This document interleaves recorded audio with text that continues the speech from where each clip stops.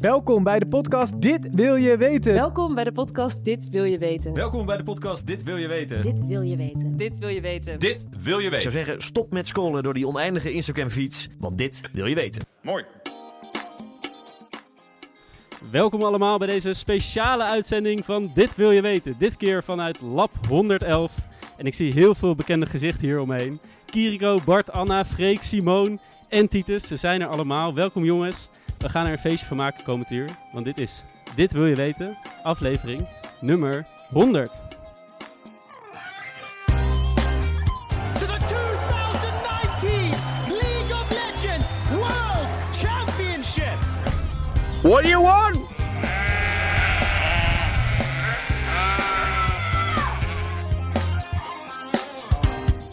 Goedemorgen, middag, avond of nacht, lieve luisteraars. Welkom bij Dit Wil Je Weten. Leuk dat je weer bent ingeschakeld op deze hele speciale dag. Tegenover mij zitten mensen die ik al een tijdje niet meer heb gezien. Titus en Simone. Leuk dat jullie er weer zijn. Ja, dankjewel. Dank je. Het is een speciale aflevering vanavond. Hoe gaat het met jullie? Goed. Lang geleden dat ik met jou achter een microfoon zat, Maurits. En hetzelfde geldt volgens mij voor jou, Simone. Maar Zeker. desalniettemin zijn we lekker aan het nazomeren en gaat het met mij hartstikke goed. Heel goed.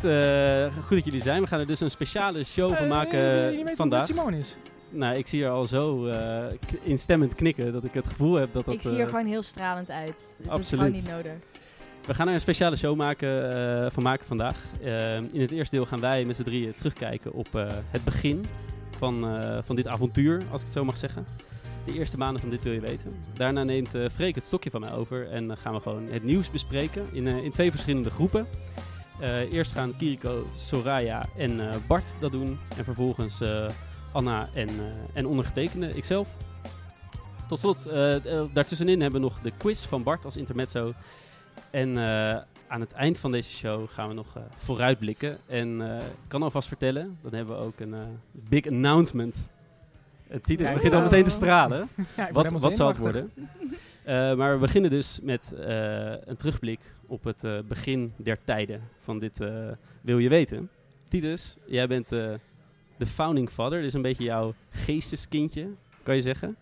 Ja, een beetje nog maar. Wat dacht je?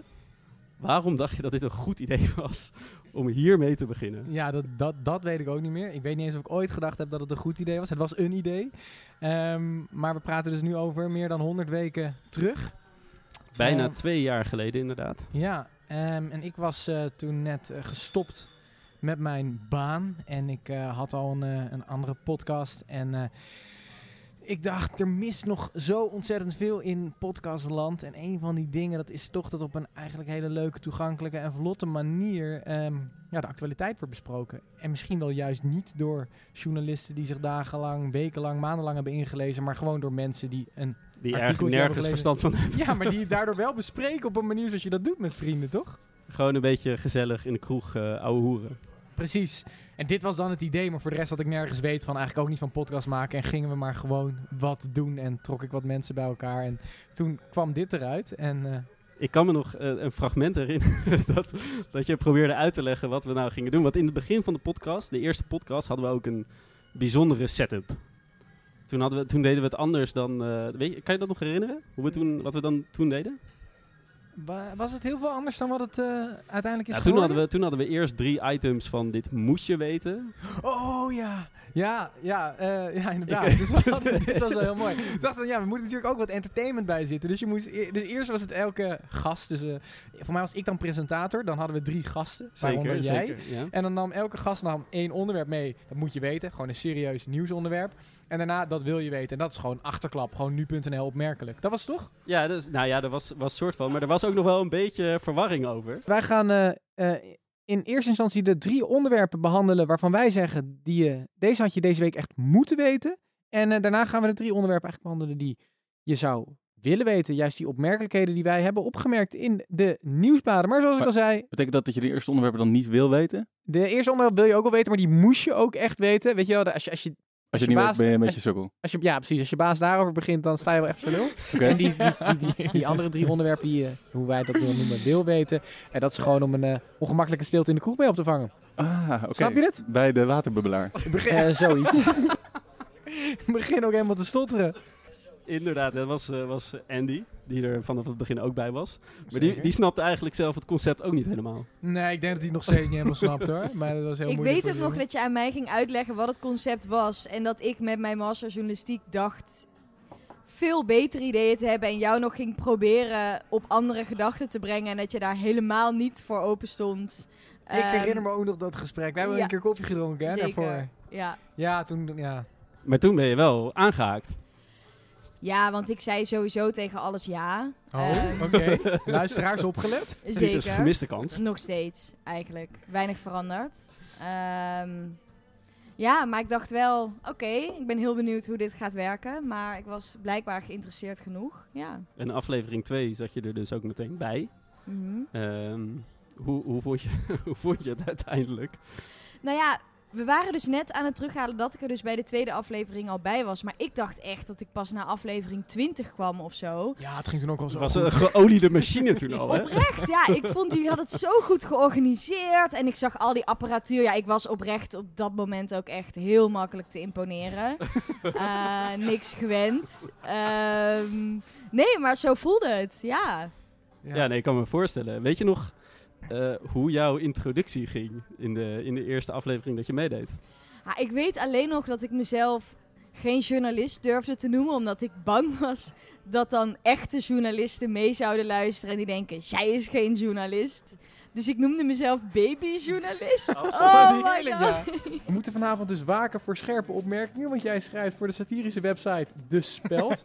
Maar gelukkig compenseer je dit dan weer met een hele serieuze kant door ook journalist te zijn voor het NRC. Nee, zeg ik dat goed? Nee, dat is echt heel erg overdreven. Ik ben babyjournalist. Wat is babyjournalist? Ik ben een journalist in aanbouw. Ik ben er nog aan het... Dus je wil eigenlijk zeggen dat je freelance Ik ben journalist freelance journalist. Oh my god. Journalist in aanbouw zelfs. Zo.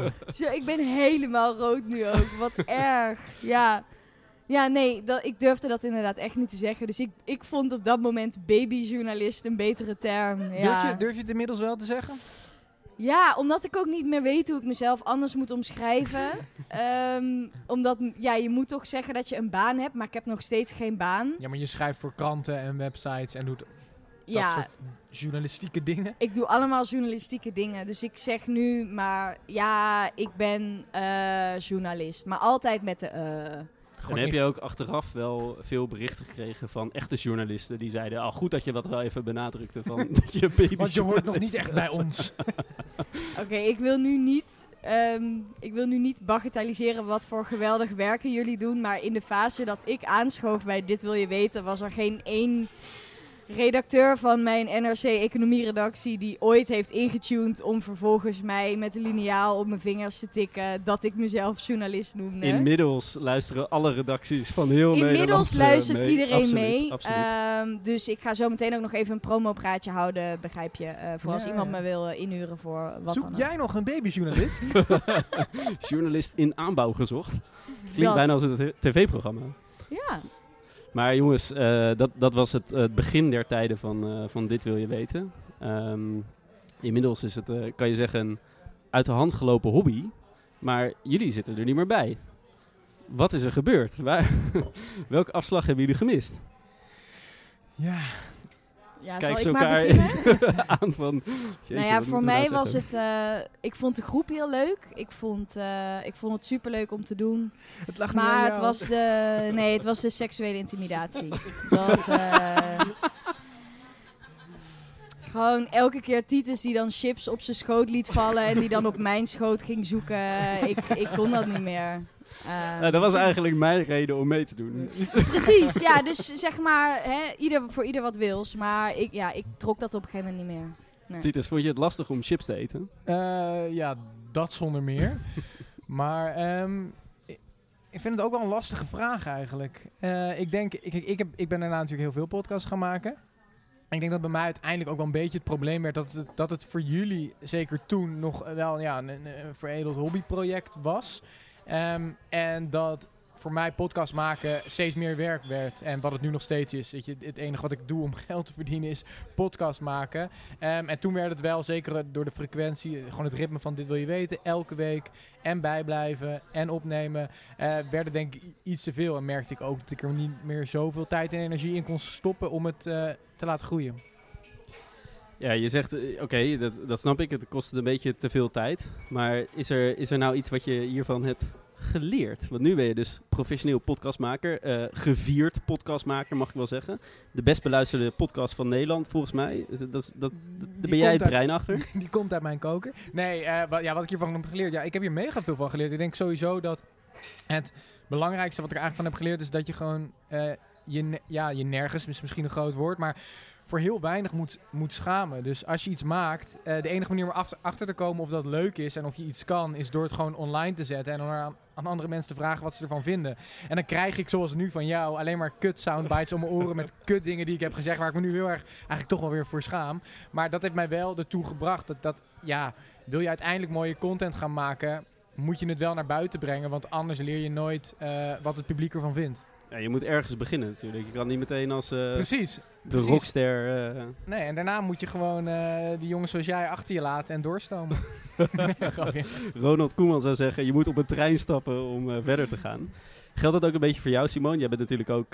dat was misschien je eerste podcastervaring. Heb je inmiddels al meerdere podcasts gemaakt? Of heb jij er iets van opgestoken, zeg maar? Nou ja, het toevallig is eigenlijk dat ik echt een week geleden of zo een gesprek had met mijn collega's bij de Speld. En daar zijn we nu eindelijk ook, gaat daar nu echt een podcast van komen. En daar ga ik ook een rol in spelen. In ieder geval schrijven en ook als een soort half gescript iets. En dat lijkt me beter. Dan zoals je nu hoort. Snel afgeleid. Maar je gaat jezelf niet meer voorstellen als babyjournalist? Dat niet. Babypodcastmaker? Kan. Wellicht. Ja jongens, en in het begin kan ik me ook nog voorstellen dat... wie luisterde toen? Onze vrienden en misschien onze familie. Ja, precies. Mijn moeder en niet heel veel meer. Ik denk dat luisteren jullie zelf eigenlijk nog? Gewetensvraag. Kijk, ik kan er heel eerlijk in over zijn. Ik luister niet meer met regelmaat. Ik luister heel veel podcasts en er wordt ook van mij altijd verwacht dat ik alle podcasts heb geluisterd. En uiteindelijk is dit niet meer eentje die wekelijks in mijn schema zit. Maar maak ik je daarmee eigenlijk boos of teleurgesteld? Dat is wel verdrietig. Ja. Verdrietig? Ik ben niet boos, maar wel verdrietig. Nee, we zitten hier dus met een gevierd podcastmaker en een topjournalist. In aanbouw misschien, maar in ieder geval een topjournalist. Mm-hmm. Wat zouden jullie... en we kijken een beetje uit op de crew van dit moment. Ja, allemaal op een volle zaal. Laten we wel wezen. Hongerige blikken. Wat zou je hen nou willen meegeven? En als je nou 1 tip moet geven van ga dit doen. Poeh. Ja, en dat is misschien de fase waar ik ook nu in zit met veel podcasts die wij produceren, is dat je in het begin heel erg bezig bent met mooie content maken. En dat is uiteindelijk ook het leukste. Volgens mij is iedereen die hier zit, dat is de passie. Dat je gewoon iets heel moois niet op papier, maar op audio zet. Maar de volgende stap is op een gegeven moment wel dat je moet oppassen dat je niet het product gaat kapot analyseren, maar dat je gewoon bezig moet gaan met distributie. En dan gewoon op een gegeven moment moet je zelfverzekerd genoeg zijn. We hebben nu, Simone begint die is haakt hier een al consultant aan te Nee, maar op een gegeven moment is je product gewoon af. Heb je iets moois, moet je er zelfverzekerd over zijn. Dan moet je gewoon gaan nadenken, hoe krijgen we dit bij veel meer mensen? Want anders maken we het alleen maar voor de katseka. Kijk, dat vind ik profetische woorden. Gewoon distributie. Verspreiden die shit. Oké, jongens, dankjewel dat jullie hier aanschoven voor deze korte terugblik. Mm-hmm. We gaan nu verder met het volgende onderdeel van de show. En dan kijk ik even naar rechts, naar de volle zaal hier. En dan kijk even, staat Freek nog in de buurt of is hij inmiddels op de bar? Hij is in de buurt. Dan nodig ik de rest uit om Kiriko, Bart, Freek en Soraya om hier vooral aan te schuiven.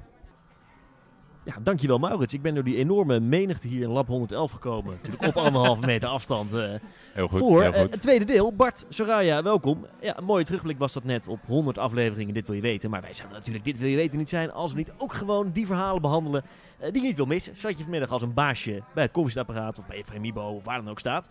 En jongens, vandaag beginnen we bij jullie. Hello and welcome to the 2019 League of Legends World Championship. Shit. Het klinkt als een sportevenement. Maar volgens mij is het iets anders, hè Bart? Ja, je hoorde hier, je hoorde het eigenlijk al, een fragment van het wereldkampioenschap League of Legends. En League of Legends, of LOL voor de Intimie, is een zogenaamde e-sport. En dat is eigenlijk een game. Maar dan met een professionele competitie. En in dit geval is het een team van 5 tegen 5 die een game spelen. Oké, en ik zal niet meteen mijn oude mannenhoed opzetten, maar het is gewoon een computerspelletje, hè? Ja, maar dan een heel groot spelletje waar ongelooflijk veel mensen aan meedoen. Ja, sterker nog, de finale van de editie van 2019, die trok 44 miljoen kijkers. Dat is fors. Oké. Dat Ja. halen de meeste sporters misschien niet. Nee. En nou, nu vraag je je natuurlijk af waarom laat ik dit nou horen? Of waarom draag ik dit onderwerp aan? Eigenlijk om een hele simpele reden. Zoals we weten, de Olympische Spelen van Tokio, die zijn met een jaar uitgesteld. Ik zie Soraya. Nou, Het dit ligt- geeft mij extra kans om voor het Nederlands elftal misschien te komen. Ik wou zeggen, in licht aanmerking verdrietig, komen. maar hoopvol kijken. Nou, ik had eigenlijk, om heel eerlijk te zijn, ik bedoel, als topsporter moet je realistisch Ja, want zijn. voor Ik denk de luisteraar niet alle 100 afleveringen heeft geluisterd. Jij zit Nee, in oh ja. Ajax 1, Yes. die hard Ajaxiet. Zeker. En mijn grote droom is om bij het Nederlands vrouwenelftal te gaan spelen. En echt interlands te maken. Tot nu toe heb ik in de jeugdelftallen gespeeld. Maar ik denk dat Tokio voor mij 2020 te vroeg zou komen. Dus nou ja, 2021 moeten we soms de positieve kant erin zien. Ja, een jaartje uitgesteld. Ja, en nu is het nog wel extra mooier. Want misschien heb je dan ook wel de kans om niet alleen in voetbal, maar ook nog eens een keertje in een andere categorie daar te spelen. Want deze uitstel maakt het ook mogelijk om het te hebben over of e-sports niet toegevoegd moeten worden aan de Olympische Spelen. En dan bedoel je dus Zo'n League of Legends. Bijvoorbeeld League of Legends. Ja, je hebt verschillende soorten e-sports. Hè. League of Legends is een zogenaamde multiplayer online battle arena. Maar sommige mensen kennen ook Fortnite. En dat is een zogenaamde battle royale. En je hebt ook heel veel first-person shooters, zoals Call of Duty of Counter-Strike. Computerspelletjes. En ik Computerspelletjes. zei net, ik ga niet meteen mijn boze oude mannenhoed opzetten, Ja. maar ik doe het toch even. Waarom zou je in godsnaam een computerspelletje op de Olympische Spelen willen hebben? Dat is leuk dat je het zegt. Want allereerst, computerspellen hebben best wel veel van andere sporten zoals we die ook kennen. Dus bijvoorbeeld het vereist een hoge mate van training. Er is concentratie bij nodig. Er zit tijdsdruk zit eronder. Het is competitief. Je moet stressbestendig zijn. Allemaal waar, maar ik mis toch ook wel echt één element in Ik wat je ook. nu allemaal noemt. Namelijk? Lichamelijke Ja. activiteit. Nou, dat is leuk. Want we hebben ook curlen bijvoorbeeld. Dat is ook een Olympische sport. Ja, dan moet je zo'n kegel Ja. over het ijs Ja, heen Maar gooien. dan wordt wel de hele... Want ik ben een beetje anti-e-sport. Dat Ja. mag ik niet helemaal zeggen. Want bij Ajax hebben ze ook e-sporters. Maar ik vind het toch niet echt. Ik vind het een beetje nep. Je bent fysiek niet bezig. En ik vind het als topsport een beetje als topsporter beledigend als dat Ja. op de Olympische Spelen zou komen. Ja. Kijk, beledigend zelfs. Ja. Even kritische noot. Dus het is een klap in het gezicht van de topsport, Bart. Sorry, Bart. Ja. Mensen achter een joystick. Ja, Nou, het precies. is wel grappig, want er is dus onderzoek gedaan naar de intensiviteit. Er is onderzoek gedaan naar de intensiviteit van e-sports. En bijvoorbeeld dat League of Legends, wat blijkt nou? Dat bij heel veel topsporten, en dan namen ze voornamelijk boksen en schermen als voorbeeld. Daar is blijkbaar het menselijke brein continu bezig met iedere seconde ongeveer 5 beslissingen te maken. De hele tijd zijn ze bezig 5 verschillende dingen waar ze rekening mee moeten houden. En 5 verschillende dingen per seconde wat je Oké. moet doen. En dat blijkt ook bij dat League of Legends bijvoorbeeld, blijkt dat ook bezig te zijn. Dus als het Oké. daarom gaat, heeft het dus ook wel iets fysieks. Ja, ik heb het zelfs in mijn woonkamer gezien. Mijn broertje speelt echt veel te frequent Ja. Fortnite. Ja. En het is nog net niet dat we een emmer naast moeten zetten om zijn zweep zo op te vangen. En daarnaast ook iedereen een gehoorapparaat. Want Ja. inderdaad, er wordt gewoon veel geschreeuwd en het is heel Ja. erg intensief voor hem. Ja. Maar toch, zeker met de games, ook dat League of Legends. Ik vond toch dat ik het kans moest geven. En ik heb een highlight gezien van zo'n wedstrijd. Het is wel heel erg gewelddadig. En ik denk dat dat niet bij het imago hoort van de Olympische Spelen. Maar we hadden net boksen. Ja, of schermen of biathlon. Maar dat is ook, ik heb er wat artikelen gelezen. En dat is juist een imago waar kickboksen en boksen van af wil. Dat Mhm. is echt een sport geworden op zich. En daar wil dat gewelddadige imago, daar willen ze eigenlijk helemaal niet meer te maken mee hebben. Ja. En dat is, ik denk dat je met een League of Legends of Fortnite, waarom zou je bloederige beelden met opzet, want dat is niet wat je per se bij boksen wil zien, Ja. denk ik. En als je hem nog eentje dan terughaalt, Bart, waarom zou je überhaupt die sporten willen toevoegen aan het rijtje sporten van de Olympische Spelen?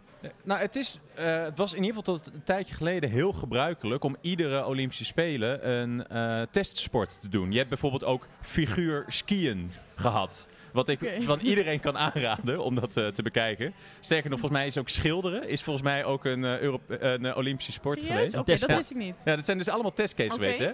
Dus het valt in de traditie om het gewoon een keertje een jaar uit te proberen. En wat ook wel aardig is, ik noemde dus net 44 miljoen kijkers naar die finale van League of Legends. Wat je ziet is dat voornamelijk jongeren, en dan heb ik het over mensen tussen de 16 en 20 jaar, die kijken steeds minder live sports, maar veel meer van die e-sports. Ja, waarom zou je die groep niet betrekken bij de Olympische Spelen? Maar stimuleer je ze dan niet juist, dat denk ik dan, om te gaan gamen? Ja, nou hè? Want daar willen we toch juist vanaf. We willen toch de kids naar buiten laten. We willen toch dat mijn broertje niet een zwetend emmertje van het Fortnite, maar een zwetend emmertje omdat hij net even lekker een rondje hard heeft gelopen met zijn maten. Maar dat is ook omdat we het imago koesteren dat gamen slecht is. Dus willen we ook dat het niet gebeurt. En sporten goed. Nou, ik zit even te denken. Ja. Het gaat natuurlijk vaak over mijn sportieve activiteiten. Welke sport ik dan moet gaan doen. En dan moet ik triathlon van bla bla. Nee, wat moest ik nou doen, Maurits?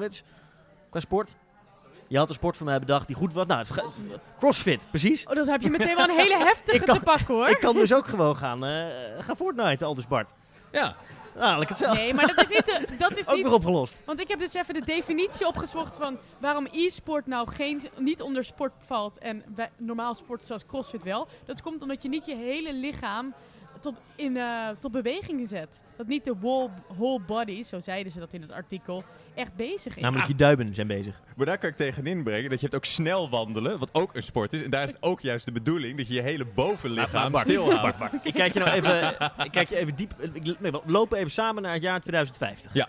Denk jij nou echt dat dan hebben we de 1000ste aflevering van dit wil je weten. Aflevering van dit wil je weten. Dan zitten we hier nog steeds. Ja, precies. Denk jij nou echt dat er dan een computerspel, hoe groot het ook is, op de lijst staat van de sporten van de Olympische Spelen? Ik hoop het wel. Waarom niet? Dat mensen hun gamecontroller in de lucht houden en daarnaast hun gouden medaille? Ik bedoel, curlen zit er ook bij. En dat hebben we waarschijnlijk ook heel lang heel raar gevonden. Ik bedoel, waarom niet? Ja, ik vind het prima. Het is ook een kwestie van ook het gewoon een keertje uitproberen. Ik vind dan wel ook dat het agressieve, dat moet er dan vanaf. Dat denk, want er was ook geloof ik de voorzitter van het Olympisch Comité, die heeft wel gezegd dat hij dat ervan af wil. Ik bedoel, dat agressieve bloed dat op tv dan te zien is, dat is niet wat we willen laten zien. Dat hoort niet bij het imago. Misschien dat we dan extreme sims kunnen toevoegen. Dat je zo snel mogelijk, weet ik veel, je sim tot een Hollywoodster moet krijgen. Misschien komen we tot een compromis, want ik was een enorme fan van sims. Het worden denk ik hele rare Olympische Spelen. We komen ergens. Maar goed, beter dan geen Olympische Spelen. Bart, ik ben benieuwd. 2050, ik hou eraan. En we gaan het zien. Jongens, dank jullie wel. We gaan het zien. Ja, en we schuiven vrolijk door van Bart en Soraya, die weer in het publiek gaan zitten, naar Maurits en Anna. Hallo. Jongens, op naar jullie onderwerp. What do you want?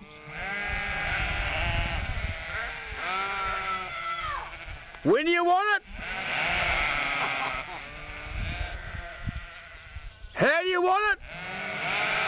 En we gaan het hebben over de boerderie. De boerderie, ja. Nou ja, de boeren zijn natuurlijk al een tijdje in het nieuws. En ze vragen wat aandacht. Deze week weer hebben ze bijvoorbeeld afgelopen zondag, toen Carola Schouten bij Zomergassen zat, zijn ze met z'n allen op de trekker naar Hilversum gereden om te protesteren. Maar wij gaan het hebben over een behoorlijke misstand, mag ik wel zeggen, in de veeteelt. En met name over dan kippen en kalveren. Oké, vertel. Nou ja, kijk, weet jij dat er per jaar 5 miljard kuikens zonder enige reden eigenlijk de versnipperaar ingaan of worden vergast?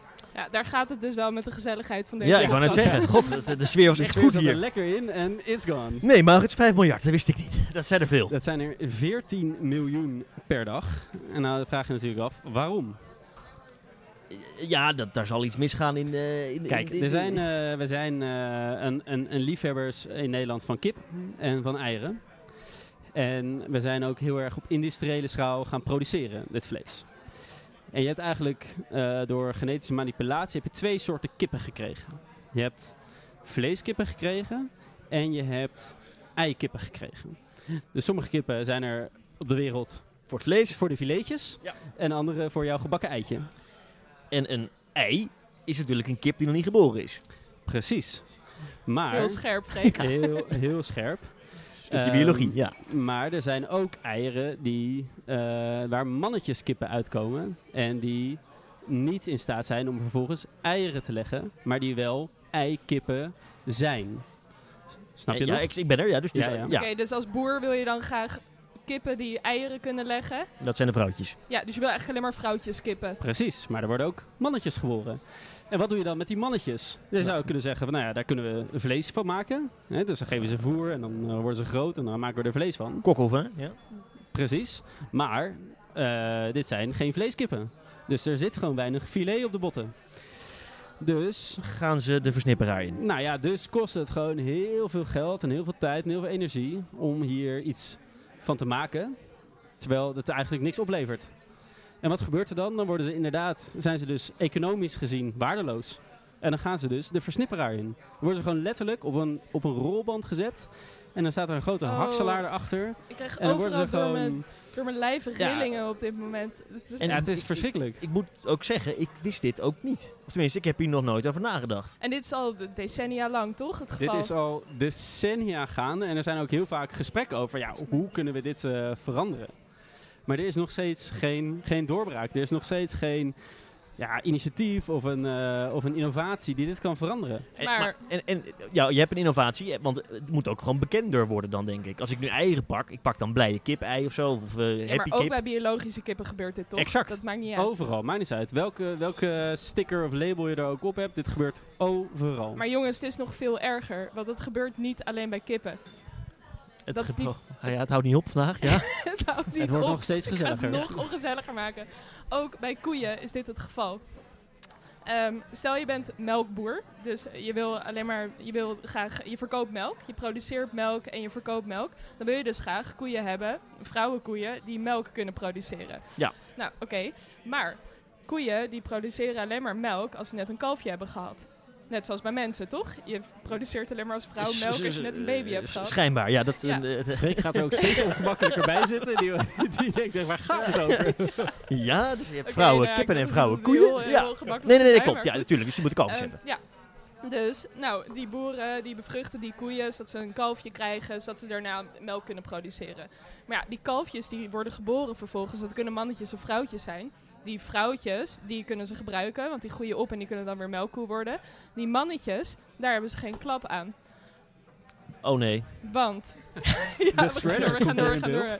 Want kijk, je zou nog denken van, zou je die kalfjes dan niet tot vleeskoe kunnen op laten groeien en die dan op die manier verkopen? Nou, dat werkt dus niet echt, omdat wij drinken in Nederland zoveel melk. En los van hoeveel melk wij drinken, melkboeren, die krijgen ook zoveel subsidie dat het heel moeilijk bijna is om failliet te gaan als melkboer. Ik denk dat boeren nu heel boos op mij gaan worden. Dan krijg ik jij hebt straks trekkers voor je huis staan, dat kan niet anders. Oké, nou, dat wil ik ook wel een keertje meemaken.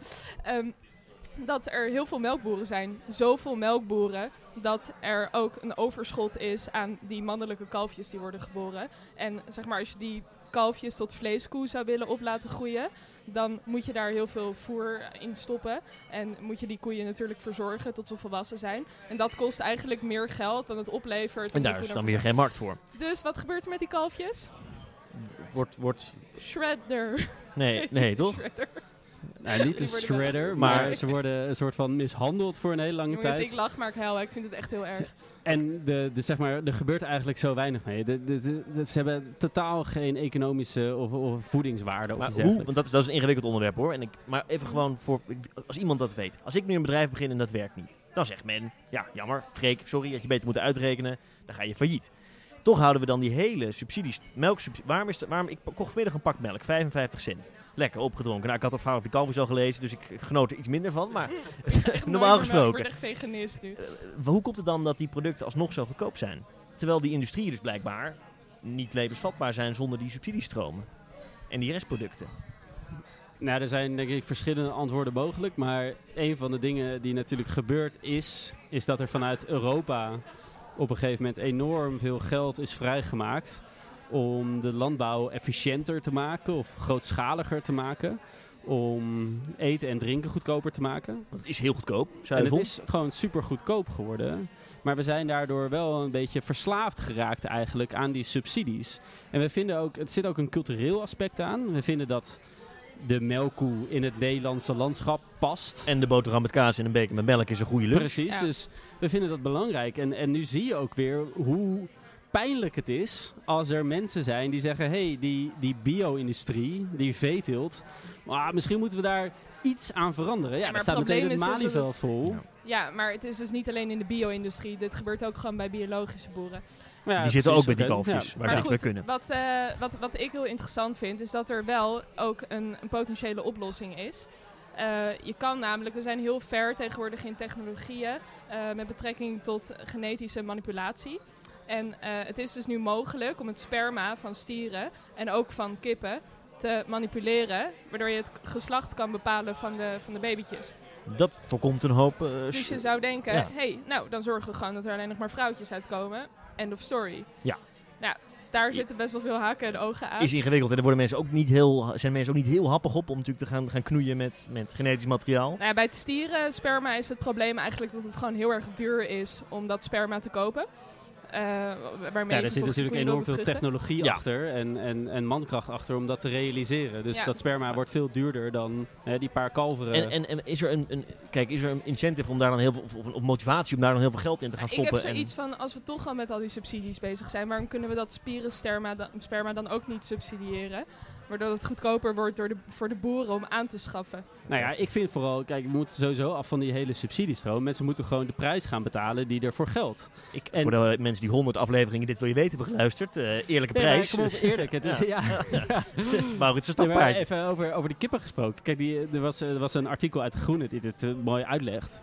En daarin wordt gezegd, om deze techniek te realiseren zou een ei een paar cent duurder worden. Ja. Iedereen wil toch prima 20 cent extra betalen voor zijn doos eieren? Het was laatst nog een onderzoek. Dat is altijd de redenering. Maar mensen die kopen überhaupt... Kijk, dit gebeurt dus ook bij biologische melk en zo en kippen. Maar het probleem is dus dat mensen niet bereid zijn om meer voor hun eten te betalen. In Nederland, vergeleken met Europa en vergeleken met alle landen, zijn wij super gierig en super onbereid om veel geld voor ons eten te betalen. Gewoon een goedkope beker met melk. We willen niet een paar cent meer betalen voor ons ei. Dat is gewoon... Maar misschien zit dan de oplossing, want wij Dit Wil Je Weten ook altijd graag even het probleem in één klap oplossen, dat mensen het weten. Ik wist het oprecht niet van die kalfjes. Oké, maar wat ga je dan nu doen? Nou... Ja, dat is dus het probleem. Wegkijken. En, dat gaat heel bewust ga je nog steeds kopen. Nee, maar het begint wel bij bewustwording. En het is ongetwijfeld heel veel woke luisteraars zijn die veganist zijn. Maar degenen die dat niet zijn, denk ik toch bij melk. Ik weet het probleem. Dus het begint denk ik dan... Ik ben echt oprecht serieus wel gewoon... Ik denk dat ik nu minder van melk ga genieten en zo. Met dit in mijn achterhoofd. Ik maak echt geen grap. Gewoon, ik vind het nu gewoon niet meer leuk om melk te drinken. Consumeren, maar wel minder van genieten. Maar dan word ik ook weer nog ik wil het eigenlijk niet meer. Die dan alleen maar havermelk wil of zo. Dat wil ik ook niet. Maar goed, moet ik mijn hele identiteit veranderen? Een beker melk en een boterham met kaas is ook mijn identiteit. Dus daar leef je voor. Maar denk jij dat niet ook, Maurits? Als mensen weten wat er speelt, dat dat de eerste stap is. En dan ook wel misschien wel meer willen betalen. Nou, dat is natuurlijk wel de eerste stap, ja. Alleen... Ik ben verder van overtuigd, zeg maar, dat zolang je dit blijft subsidiëren, zolang je dat doet, creëer je eigenlijk een nep-situatie. Het is gewoon een nepmarkt met nep-aanbieders en nepprijzen. Dus jij zegt gewoon vrije markt, laat ze allemaal maar tegen elkaar opboksen. Maar dan krijg je weer echt de bio-industrie natuurlijk ook. Want het is ook best niet per se. Je kan wel, je hoeft niet per se alle regels af te schaffen, maar je hoeft niet... dingen te subsidiëren. Dat is niet zo van, je moet of één regel hebben of alle regels. Het is gewoon, daar zit heel veel tussen. Ondertussen beginnen in lab mensen met biertjes te gooien. Ja, hier begint wel gezellig te worden, ondanks dit onderwerp. Ik zie de trekkers al aankomen. Bier is nog wel goed, toch? Dat is mijn biertje, Maurits. Nee. Het is een kwestie van... we hadden het over de Olympische Spelen van 2050 net. Hopelijk iets korter, hè, voordat hier stappen in worden gezet. Hopelijk wel. Ik gok... Minstens 2050 voordat dit gaat gebeuren. Nou ja, goed. Dank jullie wel, jongens. En tijd voor hoopvollere zaken. We gaan naar de grote Bart... Ja, wat is het? Bart 100ste uitzending quiz van Bart en Anna. Hij heet wel de Bart Quiz, maar hij doen jullie samen, toch? Ja, ik heb gehoord dat ik mee mag doen. Kijk, naast de grote quizmaster. Ik haal hem erbij. Bart. Oké, Freek, dankjewel voor het doorgeven van de microfoon. Ja, we gaan quizzen, maar we doen het eventjes anders dan anders. Want Freek verklapt het al. Ik ben natuurlijk... Het is Bart's Comments quiz. Maar Anna, je hebt het zo vaak van mij overgenomen dat ik graag wil dat jij erbij komt. Daar ben ik echt heel blij mee. Mooi, dus we gaan samen quizzen. En het is heel simpel. De mensen die in de zaal zitten, ook een paar mensen die buiten de centrale club. Heel leuk dat jullie meedoen. We hebben Kahoot hier. En dat staat op je... Iedereen heeft zijn telefoon bij de hand. Daar kan je mee stemmen. Er zijn 2 dingen om te weten. Allereerst, dit zijn 4 vragen. Met 4 keuzes steeds. Multiple choice. En de snelheid waarmee je een keuze maakt, is ook belangrijk. Dus op die manier komen we waarschijnlijk... Misschien dat een paar mensen alle 4 de vragen goed hebben. Maar dan gaan we door de snelheid van de keuze de winnaar bepalen. En we hebben een prijs. Gaan we dat nu al verklappen? Ja, want anders gaat natuurlijk niemand strijden. Oh ja, dan doen ze hun best helemaal niet. Ja. Oké. Zeg jij het? Moet ik het zeggen? Ja, zeg jij het maar. De prijs is een date met Freek. Ja, we hebben Freek regelmatig aangeprezen binnen de podcast. Ja. Kierik over de vraag. Wat gebeurt er als Freek wint? Nou, dan gaat hij alleen. Ja, dat gebeurt niet. Dat is ook wel... Ja, Dan gaan wij een date voor Freek zoeken. Oh, dan gaan wij... Freek, als jij wint, gaan we een date voor jou zoeken. Ja, helemaal goed. Alright, zijn jullie er klaar voor? Het is gewoon, ik lees hem voor. Dan zie je op je telefoon de 4 keuzes in een kleur. Ik zeg welke antwoorden bij welke kleur horen en dan kun je stemmen. Ja? Vraag nummer 1. Hoe lang duurde de intro van de allereerste Dit Wil Je Weten aflevering? Is dat rood 2 minuten en 5 seconden, blauw 3 minuten en 5 seconden, geel 4 minuten en 5 seconden of groen 5 minuten en 5 seconden? Snelheid telt. Ja, nee, het was antwoord blauw. Het was 3 minuten en 5 seconden. 2 mensen hebben het goed. 2 mensen hebben het goed. Kunnen we zien wie? Of zien we dat pas op het eind? Lekker pessimistisch. 3 mensen hebben op het allerlangste antwoord gekozen. En Soraya gaat aan kop na deze eerste ronde. Volgende vraag. Oké. Jongens, welk onderwerp is het meest besproken in de podcast? Rood, Donald Trump. Blauw, Brexit. Geel, klimaatverandering. Of groen, India. Ik zou stemmen voor India, maar... Ja. Ook omdat ik meer India wil. Elke keer als Bart erin zat. Wow, 5 mensen die hebben voor klimaatverandering gestemd. En dat was ook het goede antwoord. En weer Soraya staat nog steeds aan kop. Oké. Maar we hebben Kiriko die op de tweede plaats staat. Ja, jij komt wel echt in de buurt. Freek staat op de 3e plaats. Het is wel spannend. Alright, welke recensie hoort bij Dit Wil Je Weten? Is dat rood 1 ster, beetje onvolwassen. Blauw 2 sterren, skippen tot na de jingle. Geel 2 sterren, veel slap geouwe hoer. Of groen 3 sterren, weinig inspirerend thema. Wat is een echte recensie op onze show? Ja, het was 1 ster, beetje onvolwassen. Die andere 3 recensies die komen trouwens van podcasts van Titus af. Andere podcasts van Titus. En dan gaan we nu... Ja, Soraya, je blijft aan kop. Soraya had een fout. Potverdomme. En toch, ze was net zo snel. Ja, we gaan... Net zoals op het voetbalveld. We gaan naar de laatste vraag. Maar ik ben benieuwd of iemand nog Soraya kan inhalen. Maar Kiriko, die zit toch op de hielen. Dus Kiriko, jij moet voornamelijk goed opletten bij deze laatste vraag. Komt-ie. Freek hebben we vaak aangeprezen als single. Welke date met Freek is aangeboden? Rood, kaasfondue in Gouda. Blauw, dagje strand in Scheveningen. Geel, tulpen plukken in Amsterdam. Groen, de Euromast op in Rotterdam. Het zou heel gek zijn als het niet in Rotterdam... maar... En het antwoord was... Tulpen plukken in Amsterdam, goed door 4 mensen. En nu ben ik heel erg benieuwd wat de eindscore is. We gaan naar het podium. Er zit zelfs een animatie bij. Op de 3e plaats is Freek. 2e plaats gaat naar Soraya. En dan gaat de 1e plaats naar Kiriko. Nou, Kiriko, Wordt nog een high five tussen Freek en Kiriko. Ja hoor. En de eerste reactie. Precies. Nou, bij die laatste vraag ging mijn hart aan, want ik wil al zo lang tulpen plukken met Freek in Amsterdam. En dat dus doorslaggevende winning mocht zijn. Ja. Vorige keer stond ik in mijn eentje op de Dam om 12 uur 's middags. Ja, Er kwam er niemand opdagen, dus ik denk dat dit keer moet het wel... Dit wordt het echt leuk. Nou goed, dan Anna, ik bedank jou voor de als liefstallige assistenten naast mij staan. Ik vond het heel leuk. En we gaan snel door naar het laatste onderwerp van deze show. Namelijk, eigenlijk zoals iedere andere show gaan we even vooruitblikken. En dat op een wat groter niveau. Ja, wat gaat de toekomst brengen? En dat doe ik met Maurits, Kiriko en Anna. Ja, we gaan eventjes vooruitblikken met in ieder geval een deel van het huidige kernteam. Spannend. Want dit is aflevering 100. 100 weken gehad. Maar hoe ziet de toekomst eruit? Hoe ziet onze toekomst eruit? Die van de wereld, die van de podcast. Anna, ik zie jou al heel erg enthousiast kijken. Ik heb hierover nagedacht, dat ik wist dat dit zou komen. Ja, ik denk dus echt, we zijn echt een millennial podcast. Dus we bespreken altijd onderwerpen die belangrijk zijn voor de millennial generatie. Ja. We hadden het net al in de quiz, kwam naar voren dat we het altijd over klimaatverandering hebben. En vaak hele woke items. Dus denk ik wel echt iets van onze generatie. Misschien ook wel van deze bubbel. Misschien niet alle mensen van onze generatie. Ja, oké, maar de millennial heeft toch ook wel is een beetje een bubbelterm ook. Dat is zeker waar, ja. Maar goed, wat ik dus denk, wij worden ook met z'n allen gewoon ouder. Ja. We zitten nu best wel allemaal in een fase in ons leven waarin we ons nog heel erg ontwikkelen.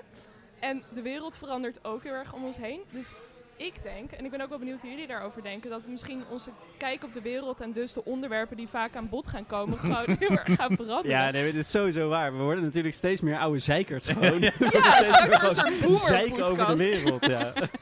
Al die verandering de hele tijd. Ja, nee, dat was op een gegeven moment wordt een beetje de stemming, denk ik. Dat denk ik ook. Ja. Misschien dat we ooit de naam kunnen veranderen in dit had je willen weten. Dit hadden we moeten weten. Ja, precies. Ja, ik kan me wel voorstellen, zeg maar even puur gedachte-experiment, dat je dit dus echt tot in de einde der tijden met elkaar blijft doen. Ja. Dat je op een gegeven moment dus diezelfde onderwerpen blijft herhalen, alleen maar over duurzaamheid hebt, terwijl de wereld al lang gered is en de bijen gered zijn en zo. Dat vind jij belangrijk, hè, die bijtjes, die insecten. die insecten zijn allemaal goed. En de kalfjes. Precies. En dan dat je dan alsnog daarover blijft hebben. Ja, daar kan ik me wel iets bij voorstellen. Maar je hebt er zelf ook over nagedacht? Waar zie jij dan waar we heen gaan? Ik weet het niet zo goed. Maar ik denk wel, ik denk dat we steeds zeikeriger worden, dat we steeds meer boomer-achtig worden. Maar ik denk ook, ja, het is een beetje standaard, heel veel mensen roepen het. Maar als je bijvoorbeeld nu kijkt naar de coronacrisis, in de quarantaine, of niet in de quarantaine, in de intelligente lockdown, wil ik zeggen, hebben best wel veel millennials ingezien dat hele andere prioriteiten ook wel fijn zijn om te hebben. Dus we waren wat minder bezig met heel druk zijn en feestjes en dat soort dingen. En we zijn andere dingen belangrijk gaan vinden. En het zou best zo kunnen zijn, we kunnen het nu nog niet echt zien, dat een soort van start is geweest wat door gaat werken. En gewoon ons wereldbeeld en onze prioriteiten een beetje gaat veranderen. Ja, het is wel grappig dat je het zegt, want ik zat er toevallig vanmiddag zat ik in de trein. En toen ging ik zo heel netjes zo helemaal aan de zijkant van het bankje zitten. En ik vraag me 2 dingen af. 1, stel dat ik dit inderdaad over een paar jaar terugluister. En dat ik dan denk, oh ja, fuck, zo was het inderdaad. Dat misschien corona gewoon iets was. En nou ja, whatever, dat gaan we weer vergeten. En dat wordt zo'n andere tijden thema, dat je dan de corona. En ik ben benieuwd, als het dus, het wordt gezegd dat waarschijnlijk over een half jaar dat we dan een vaccin kunnen verwachten. Zouden we dan meteen weer beginnen met gewoon echt elkaar gewoon weer bespringen of zo? Dat iedereen echt een soort moet eigenlijk echt afkicken. Niet, man. Nee? Nee, zeker niet. Jij gaat het niet doen in ieder geval. Nee, nou ja, ik ben echt al helemaal gewend aan mijn ruimte en mijn afstand. Ook niet als je op date met Freek gaat? Oh ja, hoe gaat dat? Ja, daten is natuurlijk nog net iets anders. Maar ik denk dat het vooral, hoe ik het zie, het is vooral een bepaalde gedachtegoed die je dan hebt ingenomen. Tenminste, ik zat laatst te denken, nu met de Black Lives Matter movement, volgens mij heeft dat nu een doorbreekpunt mogen maken, omdat iedereen even kon zitten en nadenken natuurlijk. En dat is wel iets waarvan ik hoop wow, dat heb ik nog nooit zo dat we het kunnen meenemen. Iedereen heeft echt met rust kunnen nadenken van, oh ja, institutioneel racisme, het is een ding. En dan, ja, zo Maar misschien dus, met meer doorbraken, toch? Maar jij hebt dus ook eigenlijk een soort rust gevonden dan deze periode? Ja, zeker. Ik heb Ja? toch alleen maar Denk je echt thuis dat kunnen zitten. jouw wereldbeelden en jouw prioriteiten ook heeft veranderd? Eh, Blijvend? Ja, ik denk het wel. Tenminste, we moeten nog zien hoe blijvend dat gaat zijn natuurlijk. Maar ik merk wel, ik heb een hoop geleerd in de afgelopen periode. Dus waar de millennial generatie voor staat, dat staat misschien wel op losse schroeven. Losse hoe zeg je dat? Niet stevig vast. Ja. Ik ben ook een babyjournalist.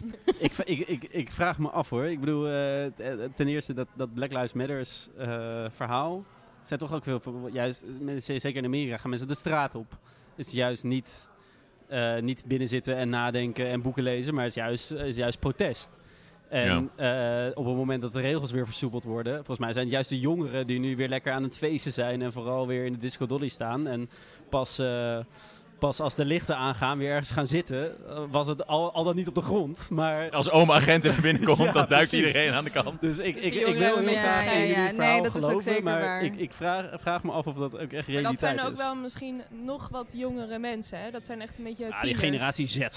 Ja, nou ja, ik denk wel... Weet je, Oh nee. hoeven het niet allemaal Don't zo be that streng te person. scheiden, maar ik denk dat er wel echt een Dit was al verschil... een boomer opmerking. Ja, echt, daar gaan we. You prove my point.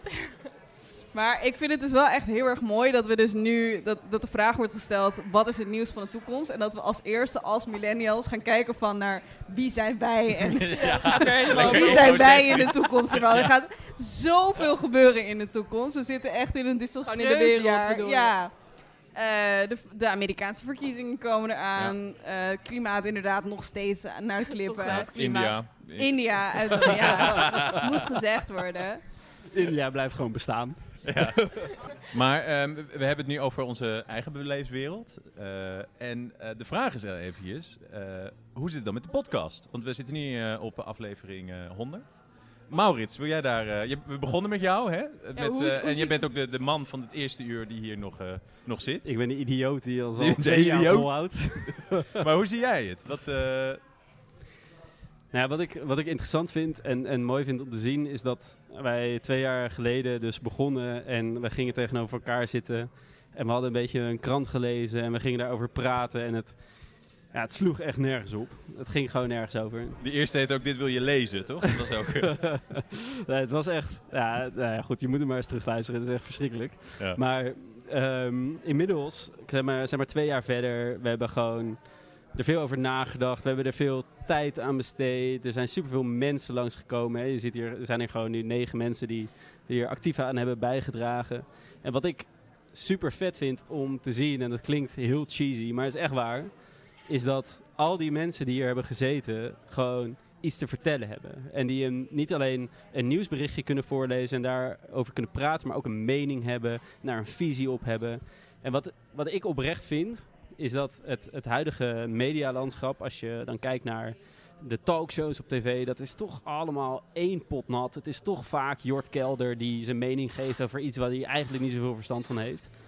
En ik heb gewoon er zijn zoveel mensen hier aan tafel geweest die wel een interessante visie op iets hebben. Wel iets kunnen toevoegen.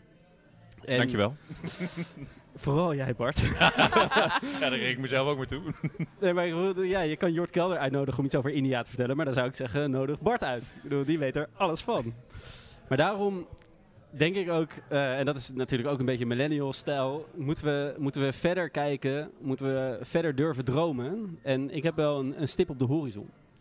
Ik vind namelijk dat wij als podcastje een platform kunnen zijn, een podium kunnen bieden aan zoveel jongeren, aan zoveel mensen van de generatie Y en de generatie Z en alles wat er nog na gaat komen, om hun mening te laten horen in het publieke debat. Dat is gewoon super belangrijk.